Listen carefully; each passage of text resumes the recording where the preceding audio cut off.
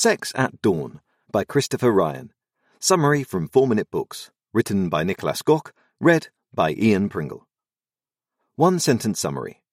Sex at Dawn challenges all conventional views on sex at once by diving deep into our ancestors' sexual history, the rise of monogamy, and delivering starting points for thinking over our understanding of what sex and relationships should really look like. Favorite quote from the author. The bigger the society is, the less functional shame becomes. Christopher Ryan. Have you ever considered that you are most likely to read books whose message you already agree with?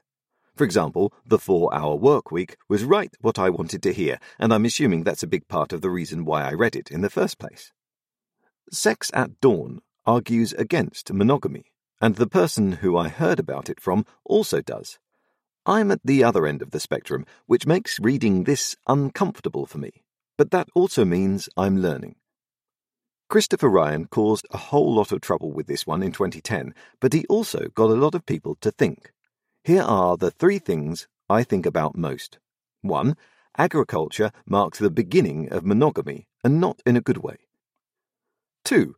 Women want sex just as much, but are conditioned to play it down. 3. Our bodies have evolved to thrive in sexual competition. Let's start asking some questions. Lesson 1. Monogamy first rose with agriculture, but not in a good way. The switch from our ancestors' sexual sharing-is-caring mentality in their hunter-gatherer tribes occurred once we started to settle down and farm our own food. Ryan argues this was hurtful to 2 things. 1. Our diet. 2.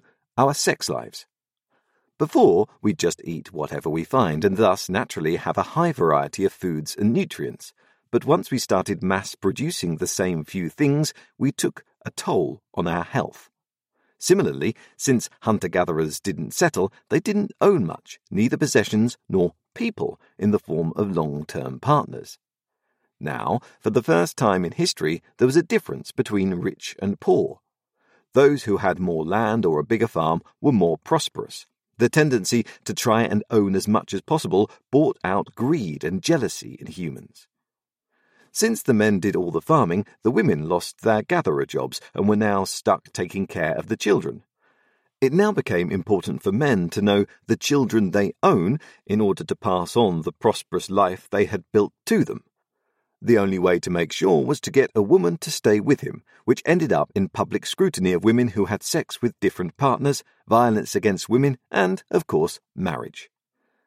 Lesson 2. Women want sex just as much, but are conditioned to play it down. Simultaneously to the creation of marriages and the family, the notion arose that women's libido is lower than men's. Because of men's high testosterone levels and their, especially today, often competitive behavior around women, the message we receive in public and the media is that women are prudes and less hungry for sex. That's wrong.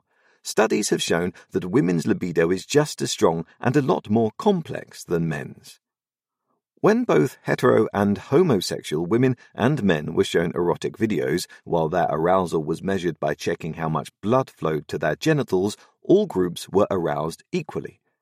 Women's sexuality seems to be more fluid, however, as they were aroused by a much bigger variety of images, for example, even monkeys having sex.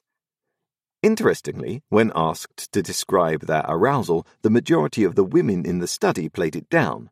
Further proof that our society encourages women to be less sexual and the expectation is for them to be prudish. Sadly, we've gotten to a point where a lot of women comply. Lesson 3. Our bodies are made for sexual competition. This is getting long, so I'll be brief. Here are a few facts that hint at our bodies having evolved for lots of sex with many different partners. 1. A man's testicles are stored outside the body for optimum sperm temperature and conservation. 2. The shape of the penis is for high sperm precision. 3. The thrusting motion during sex might be a way to try and pump out other men's sperm. 4. Sperm has chemicals in it that protects the first few drops from other men's sperm. 5. Men are taller than women because women prefer their sexual partners to be taller. 6. Women moaning loudly might be a call to attract further men to try and fertilize them. 7. Women take longer to orgasm and can have sex longer to maximize potential partners for a successful impregnation. Interesting? Yes. Weird? Hell yeah. But interesting nonetheless, especially because there's also scientific research to show our bodies have evolved for monogamy. I guess which one you believe is up to you, which brings me right back to the first paragraph and the question, when you read these facts, what do you think? And more importantly even, is that just what you want to hear? Sex at Dawn Review. I do not agree with the message of Sex at Dawn, but that doesn't mean I didn't learn from it. However, in spite of it mainly promoting polygamy, it also makes some amends. This book does say we must not confuse sex and love, since they are two distinct things. Loving a single person more than anyone else is possible, but that doesn't align your sex drive to only be aroused by that person. Similarly, just because an affair is exciting, that doesn't make it true love. Maybe the most important point of this book is this. Don't take sex so seriously. See it as the biological impulse it is and respect that your sometimes odd sexual behavior is a remnant of the past. I was fascinated by the findings about the evolution of our bodies to have sex a lot and with different partners, as it completely contradicts the evidence I found in Why Is Sex Fun?, which points to our bodies evolving for monogamy, not against it.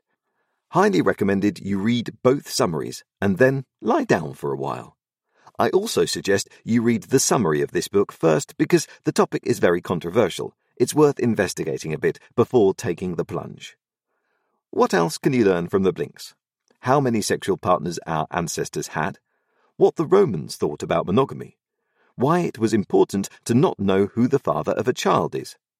How casual sex kept our ancestors relaxed? The 1% DNA difference between us and chimps? Why we often confuse love and sex? What can happen if your testosterone levels are too low? The societal antidote against all these problems. Who would I recommend the Sex at Dawn summary to? The 22-year-old who sticks together with his high school sweetheart against all odds. The 42-year-old eternal bachelor and anyone who questions their sexual behavior.